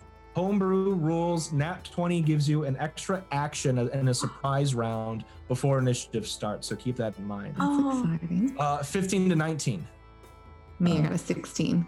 Uh, 18. The wizards are, wow, look at the wizards. We ready. Mab, Waiting for that smoke. Helen and Talith, how do we do? 14. What homebrew rule does a 4 give me? End of the line. That's Mm. what. Excellent, Genevieve. So you react before, or just as Talith is getting smacked by the black pudding. What would you do with your free action? Ooh, so she would have just very instinctually went to the leather pouch on her side to grab the crystal ball and extend her hand out that's not holding it. This, it looks like this glowing ball of energy forms on the tip of her finger, and she's gonna cast Chromatic Orb. Nice. Good spell. Sweet. So We it's gonna like be, that. let's see here if I will hit. So that is still a 19. A 19, a clean cut hit. Amazing. So that is going to be 19 points. I was going to for cold damage. Cold damage. Excellent. Real quick, Genevieve, make a nature check. That is going to be a 14. As you're casting your spell, you would remember that black puddings such as this have immunities to cold Of course they do. and acid and lightning. Good to know. So, yeah, I guess that pretty much eats up that bonus round though for her. I'm sorry, I'm giving you the opportunity to Oh, switch really? up the Oh, table. thank you Yeah, so as much. As you would know, just in I your appreciate history and experiences, that these puddings have that immunity. Oh, fantastic. In which case, let's just go fire. Fire, boom, fire lights up the room, brightening everyone as the pudding is damaged. Excellent. And now we start initiative. Genevieve, your turn, then Dante. Oh, wow. Okay. In which case, let's just go for a cantrip on this time. And kind of following up her hand that she just cast, the chromatic orb, she does this light tracing in front of her. And there's this sound of bells filling the air. So I'll need it to make a wisdom saving throw. Black puddings are known for their immense wisdom, as it rolls a dirty 1 on the die. So, okay, perfect. That is going to be, and since it's already taken damage, let's see here, it'll be a d12 instead. Excellent. So that is a 10 on the die plus, oh, no, I think it's just, so 10 points of necrotic damage. Excellent. Genevieve takes clear and decisive action against the pudding. Queen Mab, you might even be impressed with the prowess Genevieve just set forth. Anything else, Genevieve, on your turn? She's gonna step back maybe 5 feet. Sure. Dante, you're up. Then Queen Mab. Oh. May I get see what a 15-foot cone right in front of me looks like? Say less, my friend. I figured you had it. I was like, this. You got the minis. You got the little geometry squares. Yeah, you got the. If you step up just a smidge, you can encompass the pudding entirely. And not hit people, because I figured I can kind of do that from the angle I'm at. Exactly. Yeah. From that spot, only the pudding is affected by the spell. Okay, so I'm going to hold up. I mean, I got it here. Also have. Oh, it's for a whole god dang minute. This great spell. Okay. Anyways, bonus action. Anyway, okay. Let me just use my bonus action before I get too caught up. So you're gonna see me grab my cane and my wand, and I'm gonna use them together to draw like a alchemist circle right in front of me, and I'm gonna take a big inhale and then try and blow through that alchemist circle. And you're just gonna see dragon's fire being cast through that. Let me see. Do I roll a spell attack, or do they have to make a saving throw? Dexterity saving throw. Dexterity saving throw. Puddings, known for their high dexterity score, roll a 5 on the die. Okay, so 3d6 fire damage. So Hot mama jama. roll that real quick. Wow. Okay. I could get used to this. So 15 fire damage. Are those Black Oak Workshop dice you're rolling? No, these are ones that I won from. I'm supposed to say yes. Thing. Yes, it is. Yes, It Michael. absolutely always be Yeah. plug-in. I've been rolling the D20s. Have been the Black Oak, so those have been great too. Yeah. So 3d6 fire damage as bonus. And then for my action, I don't know, what does one do when you have it? Because you can't cast like 2 spells unless there's like a thing that does if that. If you're using action to cast a spell, you can use your bonus action to cast a cantrip if you have a cantrip. This was my bonus action apparently. Dragon's Breath that's a bonus action. Then you can still use your action to cast a cantrip. Sheesh. Okay. Do you cast it and then it takes an action to breathe the fire? Touch one will increase. Oh, I have to touch myself, apparently. Wow. Choose acid, cold, fire. I chose fire. Until the spell ends, the creature can use this action to exhale energy. So Of the bonus chosen action to type. cast it, action to breathe it. Oh, okay. I see it now. Yep. So yeah, I do both of those. That's all I do. And I'm concentrating on that, I think, because it stays for a while. So yep. Excellent. Dante, as you follow up Genevieve's assault with an exhale of dragon's fire, you illuminate the room as everyone's like shadows are cast from the high flames from your spell, other than Helen's, mine. of course, who's shadowless behind her, as we're all reminded. Maybe she's a little sad that everyone's shadow is like haunting the chamber except for hers. So sad. Dante, anything else? No, I'm gonna back up a bit also. Sure. I'm just gonna keep doing this back and forth. I'm done. That's my Queen turn. Show us what you got. Okay, so I have so much I can do. So this is like, I think after seeing the dragon's breath, did I see that was especially effective or anything like that? The fire was more effective, definitely, than other damage types. Okay, so I'm going to cast Burning Hands at 3rd level. Nice. So it'll be another 15-foot cone. It has to make a dexterity saving throw, or it'll take 5d6 fire damage. Black Pudding's known for their high dexterity scores. It rolls, come on, man. Like, you can try at least. It rolls a 4 on the die. Yeah, so let's see. I don't even have that many d6s. If only I had some of those dice. Some of those Black Oak Workshop dice. Everyone needs their Black Oak Workshop dice. That's, oh wow, I rolled very, very well. So that's 12, 5, 17. Whew. And that's 3 dice. And then not as well. Another 5. So 22. 22. Give me the flavor, Mab. What's it look like when you cast a spell? Yeah, normally the spell description is that you put your fingers together. I like to think it's more of like a pew, pew. Yeah. Excellent. Flames encompass the black pudding once more. We see everyone's shadows again, except for Helen, as they haunt the walls of the room. Just twist that knife. Anything else from you, Queen Mab? Yeah, then I'm gonna action surge and strike or try to like strike through it with my longsword.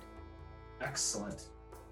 As you brandish your long sword, it glistens and glows in celestial energy. And I get 3 attacks per action, so Yeah, I will be striking at it 3 times. I got a smile on Andrew's face. One day, man. One day you'll have your 3 attacks. So I've got a 27, a 22, and a 13. All of them hit. Whoa, okay. So that'll be... Oh, it's a D8, and I rolled a D6. Let me see here. So the first attack is going to strike for 13. The second for 8. And the last one for 9. Mab, describe to me how you vanquish the black pudding. Yeah, so after the fire like kind of baked the outer crust of it, you just see me like bring my longsword down and it like cracks in half and just like starts to crumble into like a cooked pudding ash, cooked pudding chunks that look not unlike brownies. This is the kind of magic I'm into. Mab, as you vanquish the black pudding, Talith still sizzling from the acidic pudding burning his armor and clothing, you see that brass key now laying independently in the center of the room. Genevieve, your previous augury spell sort of still lingering would tell you that this is one of the items you needed to bypass that barrier. Who was it whose shadow passed away or like left them? It's mine. Ellen? You So got this. I'm going Hang to on. take a chunk of the black pudding and please let me know, DM, if this is do funky, weird magic and create like a kind of mischievous fae using my summon fae spell. But as I smear like the charcoal across the ground, it creates a shadow that's attached to you, Helen, but does not follow your movements. It moves independent of you. Oh. Dances around like kind of in a mischievous way. Oh, wow. Well, it doesn't feel the same, but I like it. It's much more comforting. Thank you deeply. And I sort of point at the shadow. I'm like, I'm gonna get you. And the shadow's like, huh, huh, huh. Mab, as you instill this makeshift shadow to Helen's being, the spell's duration, summon Fae, lasts for 1 hour. Helen, you have this shadow for the next hour. Enjoy it while you can. Great. I will say though, it does have the stat block associated with the spell. So it has abilities to attack, defend, that sort of thing. It has a few magical abilities as well. So we'll be sure to keep those in mind, Helen, as you have a new shadow companion with you. Great. You looked lonely. All right, well, that was a nice little warm up. I'm just like holding daggers, like, and like my clothes are burning off. I'm just like, yeah. That wasn't the lich. That wasn't the thing. No. No. Oh, yeah. No, of course not. I knew I knew that. And I just like brush my acidic gunk off. You still have the penalty to your armor class, Talith, What? but we will have to address that at a later date. With the key in hand, This room appears to have been used up for the party's purposes here as we make our way out of this chamber to the opposite side of the first entrance room. There, yet another closed wooden door is in front of you. You would notice that this door, however, is a little more ornate. It has pillars on either side of the frame. There seems to be decorative carvings of necromantic runes carved into the wooden structure of the door. Before anyone talks, I look at Helen and I go, I'll open this one, and I There's a key. head towards the door. I can take direction. Grab the key from her. Sure. Talith, you have the key. As you approach the door, you realize that there is no keyhole on this door. I Is there a problem? stick the key in my pocket and I push the door. As you push the door, please make a Constitution saving throw. Disadvantage, right? Because of the thing that happened earlier. Wow. It's almost like you should have let me kick down the door. Whatever. 14. 14 as this like green flash of light transfers from the necromantic runes carved on the door into your palm, Talith, as you go to push it open. Talith, you'll take 8 points of necrotic damage from the rune of warding. Does the door open? The door does open. Let's see. Oh, Yes. okay. I don't even like flinch. I'm just like, it's open, Helen, and a little like blood trickles out of my nose, like and like runs down my face. I'll just wipe that blood from under his nose and pat him on the head and say, "Good job, champ." Yeah, no, it's a door. I mean, who even cares? I assume you all enter the room, which has a much different appearance and feel to it. The center keystone feature of this chamber is in the center. There, a still active arcane circle inscribed on like a stone, slightly raised circle houses a large purple crystal chained down to the arcane summoning circle. Bordering the circle are 2 tall candle sconces, bronze in material, still waxed candles nestled on top. Bordering the walls of this chamber, in between the pillars that support it, are these collection of bone ornaments and statues, much like in a crypt or mausoleum. Skulls, rib bones, large, leg, arm bones are neatly and purposely organized into these like art installations in the walls of this chamber. Mab, you look towards that large purple crystal and you realize that inside of it is another bronze key.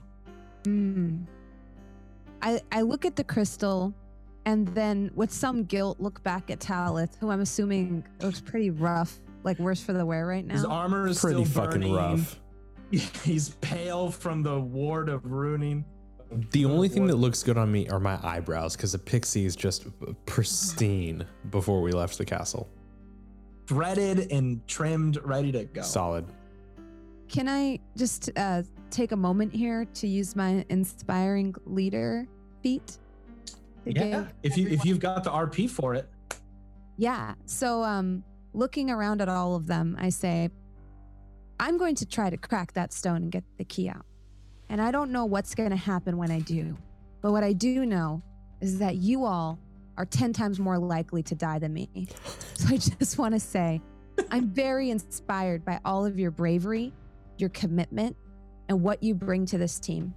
Truly, even if you perish and your bones turn to ash and your skin peels off and melts, like, opening this horrible thing, whatever it could be, I want you to know you've left a mark on me that will last through the aeons, and your story will not be forgotten here today. And Mab, what benefits does the party get from your inspiring leader? The creepy. I was looking at Michael. I was looking at Dante. How's Dante's face? You hit 22 temporary hit points. Everybody. Yes, everyone. Wow. That's what you get for teaming up with Mab. Doing queen shit. I have more temporary hit points than I have normal hit I points. know, like I've got double temp HP. Amazing. And then I'm going to try to pick up the purple stone and crush it in my fist. So it is chained down. Are you trying to rip it from the chains? Yes. Excellent. Mab, you grab the crystal with your hand. As you do, it starts to glow. You pull up on it, the chains rattling. They're rather taut, but there's a little bit of slack. Queen Mab, make an athletics check for me. Oh, I'm good at this. Okay. You're good at everything. Spoiler. Not good enough. I rolled a 3, so that's a 13. 13. Mab, you pull up on the crystal. The key inside glows purple as the crystal does. It's still bound in the chains, but now something else is happening in the chamber. Those fixtures, those ornamentations of bone and skull start rattling as different pieces of these installations start to move, connect, and click. Skeletal creatures pop from the wall as they start chattering behind each and every one of you. Sorry, guys. It's okay. You gave us a really inspiring speech, so I think it'll all be fine. Everyone except Mab will need to make a strength saving throw as the skeletons try to grapple you all. That's all damn. right. Fire. Helen, how'd you do? I rolled a natural 20, plus 6, so 26. Go ahead and make an unarmed attack for me. Talith, how did you do? Natural 19, so 18. You save. Shifra? 12. 12 fails. Genevieve? Ooh. A 0 because I rolled a natural 1 and I have a -1. Oh no. A dirty 0. Yes. Oh no. Unfortunately, a fail. Dante, how did you do? Same as Talith. Okay, so you saved. So Shifra and Genevieve, the skeletons managed to like grab onto you, around the waist. They like hug tight as they try to like force you to move towards the crystal that Mab is currently holding. Helen, what was your attack? That's a 16 to hit. 16 to hit. The skeleton comes from behind you and you just like elbow check it from behind. Roll damage. Or it might just be flat damage. Yeah, I'm actually not sure. Oh yeah, it's just flat damage. I think it's just 5. 5. The skeleton, you add your strength mod too. Oh, 9. 9. The skeleton crumbles to the ground in a pile of heap and bones. Obviously, you see Shifra and Genevieve being grappled by these creatures. Talith, Dante, you are all free. Roll a quick initiative.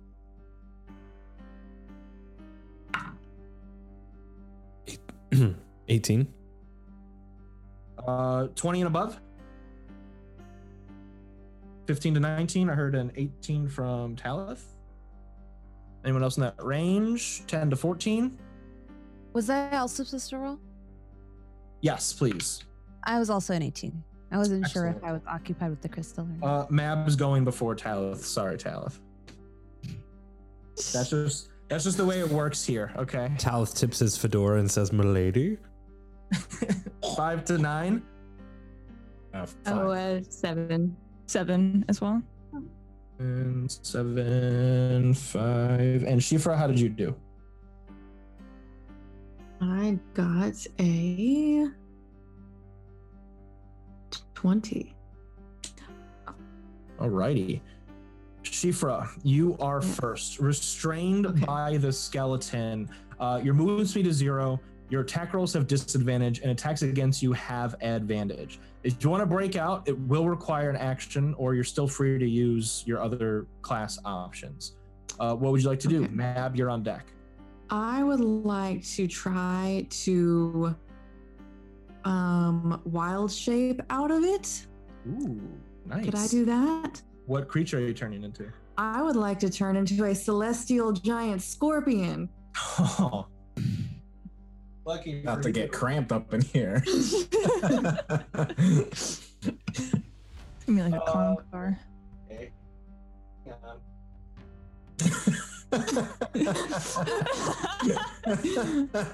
Sure. My God. Yes, you do just that. Okay. Hooray. So I That assume does I break your bust him up. restrainment. So whatever actions you have left on your turn as the celestial giant scorpion are free to do. Okay, let's see. I think that is an action. So, let's see. I think that's all I can do right now. I will Excellent. just scuttle around. Yeah, I mean that's all you need to do. Mab, what do you got? Talith, you're on deck. I'm gonna use another. Oh, I actually just realized I didn't have to use an action surge last time because I'm a warcaster. Wait, never mind. Wait, no. Okay, wait, no, never mind. I have improved war magic, so I can use a weapon attack as a bonus action. But I am gonna action surge, so I can attack 6 times, Oh, and I'm gonna try to hit each of the skeletons once. skeleton. And Sure. I believe I can also teleport. You can It's a lot easier. as a legendary action. So yeah, you can just kind Because of it's like God. Bushido samurai, just like you just see. I feel bad. I'm not letting anybody else play the game. Talus just Oh, lays you're down and good. goes to I'm sleep. here for it. I got an Queen 8, shit. 25, Yeah. So sorry, let's go one at a time. What was the first one? 18. 18 hits, roll damage. uh,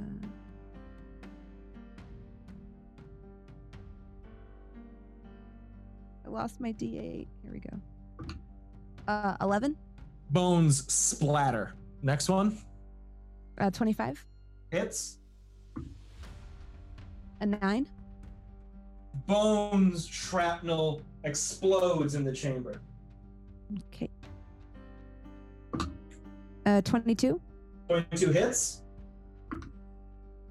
12. Bones ricochet off the stone wall. Hell yeah. Next one. 21. Hits. And that's 11. Bones fall to the ground, rattling against each other. A 20. 20 hits. And 8. 8. Talith, you feel bones hit the back of you as a skeleton falls. There's 2 more. I think you only have 1 more attack. Yeah. I got 27. Hits. Plus 10 to hit is crazy. And then that's 9. 9. Dead. That's awesome. You're exactly the character you talked about during the break. That person. The only skeleton remaining is the one in front of Scorpion Shifra. Anything else, Mab? No, that's it. Talith, you're up, then the single skeleton. Talith, already coordinated and so in sync with Mab, knowing that she's gonna take out, was it 6 skeletons, focuses on the one that's his responsibility, the one. And I'm gonna run up to it with my rapier and just jab right up through the little skeletal jaw with a 16, 22 to hit. 22 hits. You can go advantage since you'd be flanking with Shifra. Oh, we do flanking in this game? Yeah, no, we'll take that 20, whatever it was. Excellent. And I Roll damage do for- get sneak attack, right? Because of Correct. Is the advantage. oh, so exciting. Sneaky snakes. Snacks. All right. And I do 8. 14 points of damage. 14 points of damage as bones shatter and bounce off of Shifra's scorpion shell and down around her feet. And I just like turn back to Queen Mab and I nod like, Good we thumbs did up. this. Killed one with my elbow. It's true, she did. Rip off. The chamber now void of the undead, and adding a giant ass scorpion. We still have Made of stars. It is made of stars. So. We still have the key locked in the stone. Genevieve, I imagine your detect magic still active would tell you that the stone is the only thing left of value in the room here in terms of being attacked by more skeletons. Oh, I speak Celestial, so I'm gonna talk to Shifra and say wait, why did I think it was crab claws? I think we were talking about crabs earlier because I was like, oh, you could use your crab claws. It looks like it has crab claws, doesn't it? Claws. Oh yeah, look at these things. Okay, so they can pinch, right? Yeah. I don't know what scorpion claws look like. Oh no, those look gnarly. Yeah, it does say I can claw as a weapon attack. So yeah, I'm gonna try to help maneuver the purple stone into Shifra's claw and say in Celestial, like, give it all you've got. Okay. Shifra, roll straight damage on the attack as Queen Mab positions it so. Okay, so just the damage die? Yes, please. Okay. A 10. It crushes under the weight of your grip. Bits of crystal shard splinter from your clawed maw as a brass key drops to the ground amidst the crystalled rubble. I do a little dance with my scorpion claws. Mimicking the crabs that were dancing on the beach back in Neverland. Yes, exactly. Very good. We now have both keys in our possession. Genevieve, your clairvoyance tells you that we have what we need to cross that barrier. well, that was definitely expedited. I think that's all we need. Wait, I'm gonna pick up a fistful of the crushed gem dust and spray it over Shifra so she looks extra fabulous in celestial form, and then start leading the way back to the main hall. Excellent. Is everyone following Mab in tow? Yes. But seeing that I, in my panic and enthusiasm, that I may have overdressed for this occasion and that I might not fit through the door, I will take the starry form of an archer.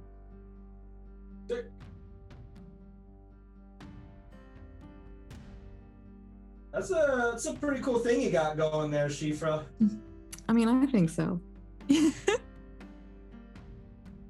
Find ourselves now standing by a door. This door is clearly some sort of vault type door, locked with intricate mechanisms. Come on, Joe. It appears to have two keyholes. Who wants to do the honors? Talith, you wanna open the door? I don't know why you fucking kick it. I mean, who cares? Like, whatever, it's fine. Come on, don't be like that. No, And I give kick him one key. the door. And No, take I don't the take it. I don't take it. I don't take the key. No, I don't want the key. Like, open the door. Nobody cares. It's whatever. Like, it's a door. Big deal. Tyler, take the key. I don't want the key. Tyler, take the key. Oh, I take the key and I stick it in the door. Like, I take the other key and I stick it in the door. no, but you were gonna do. We're using the key. This is very clearly a door that needs keys. We're gonna turn on 3. Okay. 1, 2, 3. Turn the key. Okay. You hear the unified click as the door opens. Boom, boom, boom, boom, boom, boom, boom, boom. And we have, okay. a large chamber.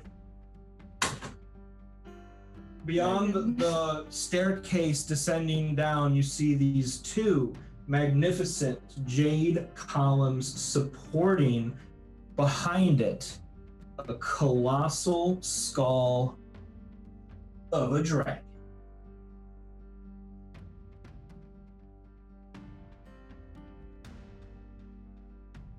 Oops. Sorry, Mab.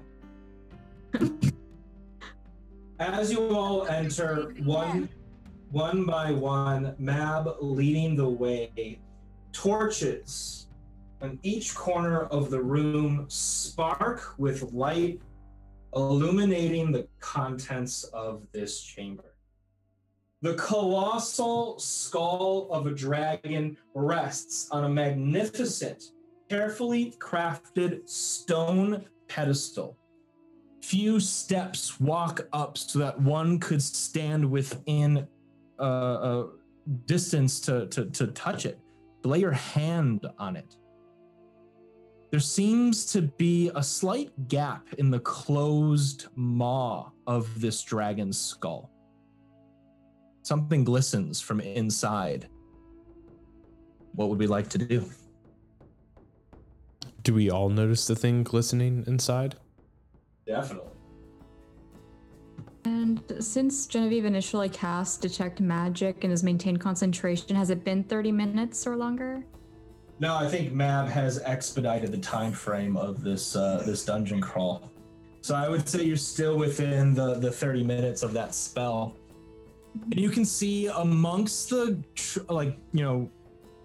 treasure embedded in the skull of this dragon is one item that shines with magic. It is the star shell. And from what you can tell from this distance and what you can sense, Genevieve, is that the star shell is a case of sorts.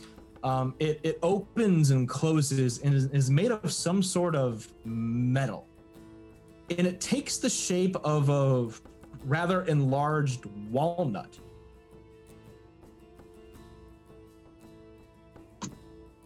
Does that look like your shell, Queen? Well, I think it looks like your shell, since you're the adventurers tasked with putting the star back together. I think we made it. That thing's not gonna come to life and try to eat us, right? I mean, I hope not. I am Okay. to Mage Hand. It looks And kind of bad. I'm gonna try Mage Hand and see if I can pry the shell out of there without us having to kind of stick our hand in some sort of dragon maw. Yeah. Dante, you sort of take point out on this overlook here as you summon your mage hand. You beckon it to approach the skull of the dragon. Hang on, let me move this pillar so you can see the mage hand. As it reaches out, it almost acts reluctant at your command to touch this dragon skull. No. But No. it follows your order. And as it does, touches the bare bone, it poofs and is dispelled. I don't like that. That's of course it's not going to be that easy. Okay. Anyone else? Any ideas? Well, it just means you got to be brave, right? You got to be brave, right, Queen Mab? You got to be brave. You got to be a brave warrior. And I jump down. I'm like, so I can get it. I can go get it. I can grab it. Please don't stick your arm in that. I'll try to wedge the mouth open with my sword, and you can reach in and grab it. And that way, if anything happens, I'm there to help you. We're a team. We're like a team. We're a duo. We're a Okay, team. let's go down together. We're a team. She said we're a team. Yeah, she also said that we might die earlier and that she was really sorry about that. That won't happen. It's fine. Okay. Just yeah, we're a team. Let's go. Talith, you and Mab make your way towards the dragon's skull. Anyone else doing anything specific? I will be just sitting with my legs dangling over that ledge. Just gonna watch this. Little legs kicking. Yep. I will ready my archer's bow just in case. Genevieve and Helen. Genevieve will also stay kind of same area as Dante, a bit further back, watching it. Oh, in fact, though, while they're doing this, because I haven't had the time to, and Dante has been meaning to, what do you think, Genevieve? I mean, this has happened so fast. We kind of talked before we dealt with any of this. Well, the queen is definitely, obviously the queen. She wasn't lying about that. I, against my better judgment, have been impressed, but I'm still concerned. All right. When things like good of all are said, I haven't had the best experiences with that, but so far I feel like she's definitely helped. Okay, we're on the same wavelength. Good to know. Good to know. So before Talith goes, in the moment we had a couple moments ago where I'm like, she almost let us die, I'm gonna put my hand on his shoulder, and unbeknownst to me, Emily, but unbeknownst to Helen, I'm going to cast heroism on him. Oh. Which means that you are imbued now with bravery. You are immune to being frightened, and you gain temporary hit points, which will be 3 at the start of each of your turns. Dumb pedantic DM rule. When those hit, do they override the temp HP I already had?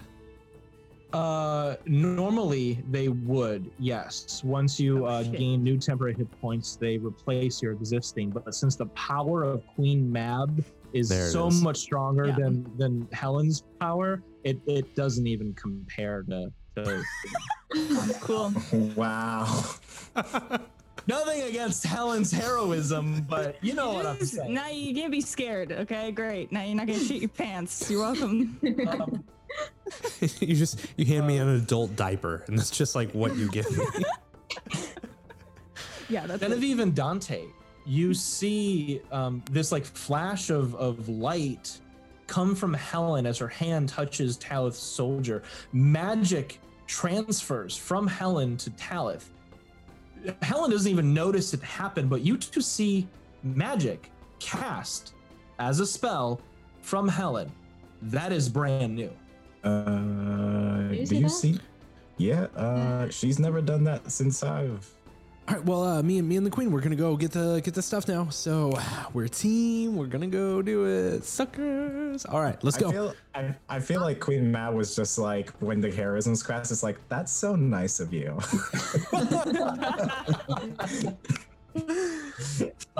As Mab and Talith make their way to the Dragon Skull, Dante, Genevieve, Helen, and Shifra, you're all still kind of up on that raised platform. Genevieve and Dante, would you say anything to Helen about the magic now. that you just cast? No? We'll hold, yeah. Okay. Excellent. Queen Mab, Talith, you now stand in front of this colossal dragon skull. It's sort of coming out of the wall. Imagine, a mounted animal head in a trophy room. It's unclear if more of this dragon might be behind the wall, but who knows? When I was a kid, I always thought the rest of the animal was behind the wall, so that's just a thing I carry with me. The dragon head is ginormous. Even Mab, it sort of puts you in your place. Maybe. No one else would know that. What's our plan? I put my sword in any gap I can find between the teeth and then sit on the other end to try to create some leverage to prop it open enough so that Talith can get in there. Sure. Yeah, you do with ease, actually. The dragon maw is slightly open, but you manage to wedge it open enough for Talith to maybe even get like the front of his body in. Yeah, like I can't quite reach my arm in, but I'm like I got this, and I just kind of like start kind of like wriggling, and so like my legs are kind of hanging out. I'm like wiggling my hips to get a little bit closer. So Talith, pretty. you see an impressive hoard of gold coins lining the inner jaw of this dragon skeleton's head, enough to make any creature rich in any world they might reside in. But in the center of these bedded gold coins, where the tongue of the dragon would have been, is this large walnut-cased shell. You can tell it's made of some metal, maybe painted or shaped, shadowed to look like a walnut. There's a hinge and a hatch that allows it to open and stay locked. That is the device we're looking for. That is the star shell within your reach. Well, Talith doesn't care about riches. His favorite smell is freedom, so he doesn't care about that. He just wriggles his way past it. Does it feel like that walnut is within reach? Definitely. I got it, Queen. Let me hold on just a little bit further. All right, and I grab it. I put my hand on it. Don't get stuck. You manage to grab the star shell. As you palm it in your hand, you hear something coming from the back of the throat of the dragon skull. A whirling, a rush of necrotic energy as the skull breathes necrotic dragon breath one last time. Whoosh. Oh, everyone's going down. Accurate. Encompassing Mab, Talith, Shifra, and Dante. All of you, please make dexterity saving throws from the acid breath. I'm not a cool rogue yet, am I? 18. 4. 18 succeeds, 4 fails. 9. 3 fails, 9 fails. Those of you that fail take 35 points. Can of acid. it might be too late, but is it too late to use inspiration or lucky to re-roll that? Never too late. Can I use inspiration to re-roll that? Yeah, I'm fine with that. And also GM since 19. That saves. Genevieve, go ahead. With Genevieve being immediately next to Dante, if it's okay with you, I'd like to use one of my divination portent dice to replace his roll, like as though I'm trying to grab him and pull him back to grant him a 17. Excellent. Okay, That allows a save. Let me see. Queen Mab, you take half damage from the blast with your success. Okay. So I assume I'm half seas as well then. Correct. Okay. Yeah, those of you that save take half. Everyone doing okay? I mean, I know the answer to that, I but said half, so 16. correct. You. I'm just gonna do the Idris Elba, just like it's like back up. The hot ones. I think. Yeah.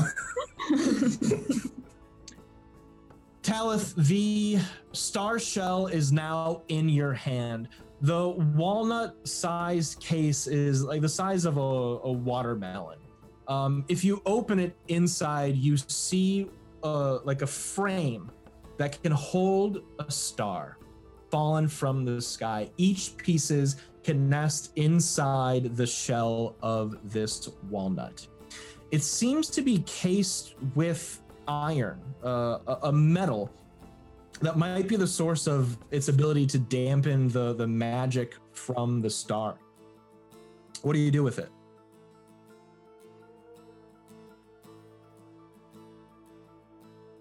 I just kind of like hold it. I'm like, oh shoot, I did not think about this part. I was just trying to achieve this, and so I just kind of like look back and I like hold it out to Mab, like. Unfortunately, friends, this is your burden to bear. Yeah, no, I knew that. And I say out loud, "This is my burden to bear," and I just kind of like try and wriggle my way backwards with it. Talith, make a quick insight check. Insight. Ooh, the 5. Okay, never mind. That's the worst. I don't want to worry about it. Not a big deal. Whatever. Alith, as you sort of make your way to the center of the room, you hold the star shell so all can see. Shifra, it's a little unwavering to you. Imagine like a sharp glare from, a reflection, like while you're driving or something. It's something that you don't even like necessarily want to focus on, as it seems uncomfortable for you. But the rest of the group, whatever impressions you might have, we now have the device needed to collect the fallen star. Our quest can finally begin. Mab, any words of encouragement to the party? I'm gonna, now that it's done breathing its hot ass death breath, I'm gonna go inside, like reach inside the dragon's thing really quickly. Yeah. I'm gonna hand Shifra a star and be like, a down payment on returning you to the stars.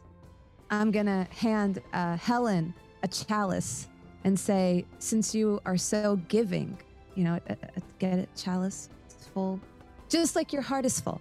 And I hand her a chalice. And to Genevieve, I hand like a beautiful, like almost something that looks like a looking glass, like a tray, and say like, new ways to divine. And then to Dante, I reach inside and pull out the most magnificent, like maybe adorned with peacock feathers brooch, and say, to those who covet things that are beautiful. And to Talith, I give a locket in the shape of a heart and say, to those that maybe have a little bit of a crush. What? Take my gifts and my blessing, and surely you will be successful in everything you set your minds to. Mab, with your words of encouragement, you then hold up your hand. As you do, a portal is summoned, humming into the chamber. From it, the group can see a tall, clean-cut grassy hill with flowers on it and music playing. A night sky above as the cool air of the island of Neverland flows through the portal. Mab has opened a way back to Neverland so that we may begin to recover the star.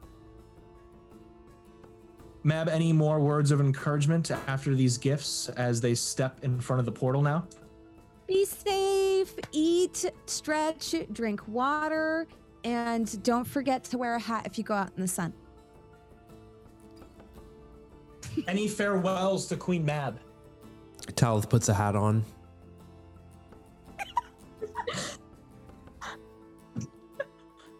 Did you just have that?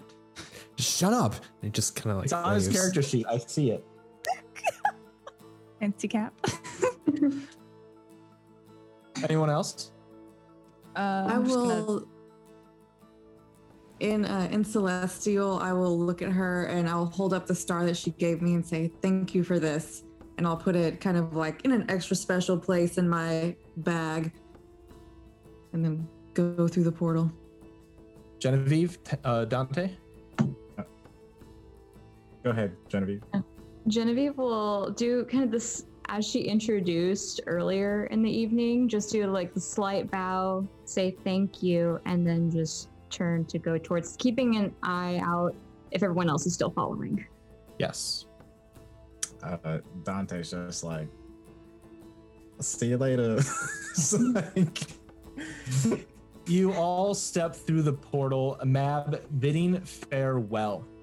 As you do, you are transported back to the hilltop where you first met Queen Mab. The night sky still overhead. Shifra, you realize as you look up, you see trails of stardust still glittering in the night sky.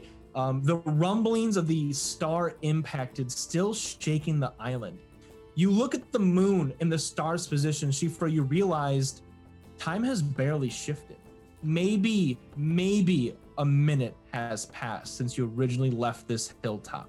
You begin to think, was the Elfheim even real? But you're confirmed that it was, as Talith, you have the star shell. All of you have your treasured gifts from Mab. The star fragments are now on the island. You all have what you need to complete your quest sent out by Kahanit. A new ally in the form of Queen Mab, and a new encouragement in the form of each other. Next session, we will begin searching and exploring the island of Neverland to recover 5 fallen star fragments before the hands of evil red wizards can get there first. Thank you all for watching our episode tonight. Thank you, Jasmine, for participating and doing a kick-ass job as Queen Mab. Jasmine, please tell us where everyone can find you. If you have anything upcoming, we can follow you and watch. Give us the shtick.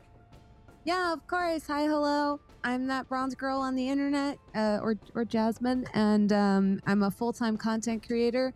I DM a game on Tuesday nights at 6 p.m.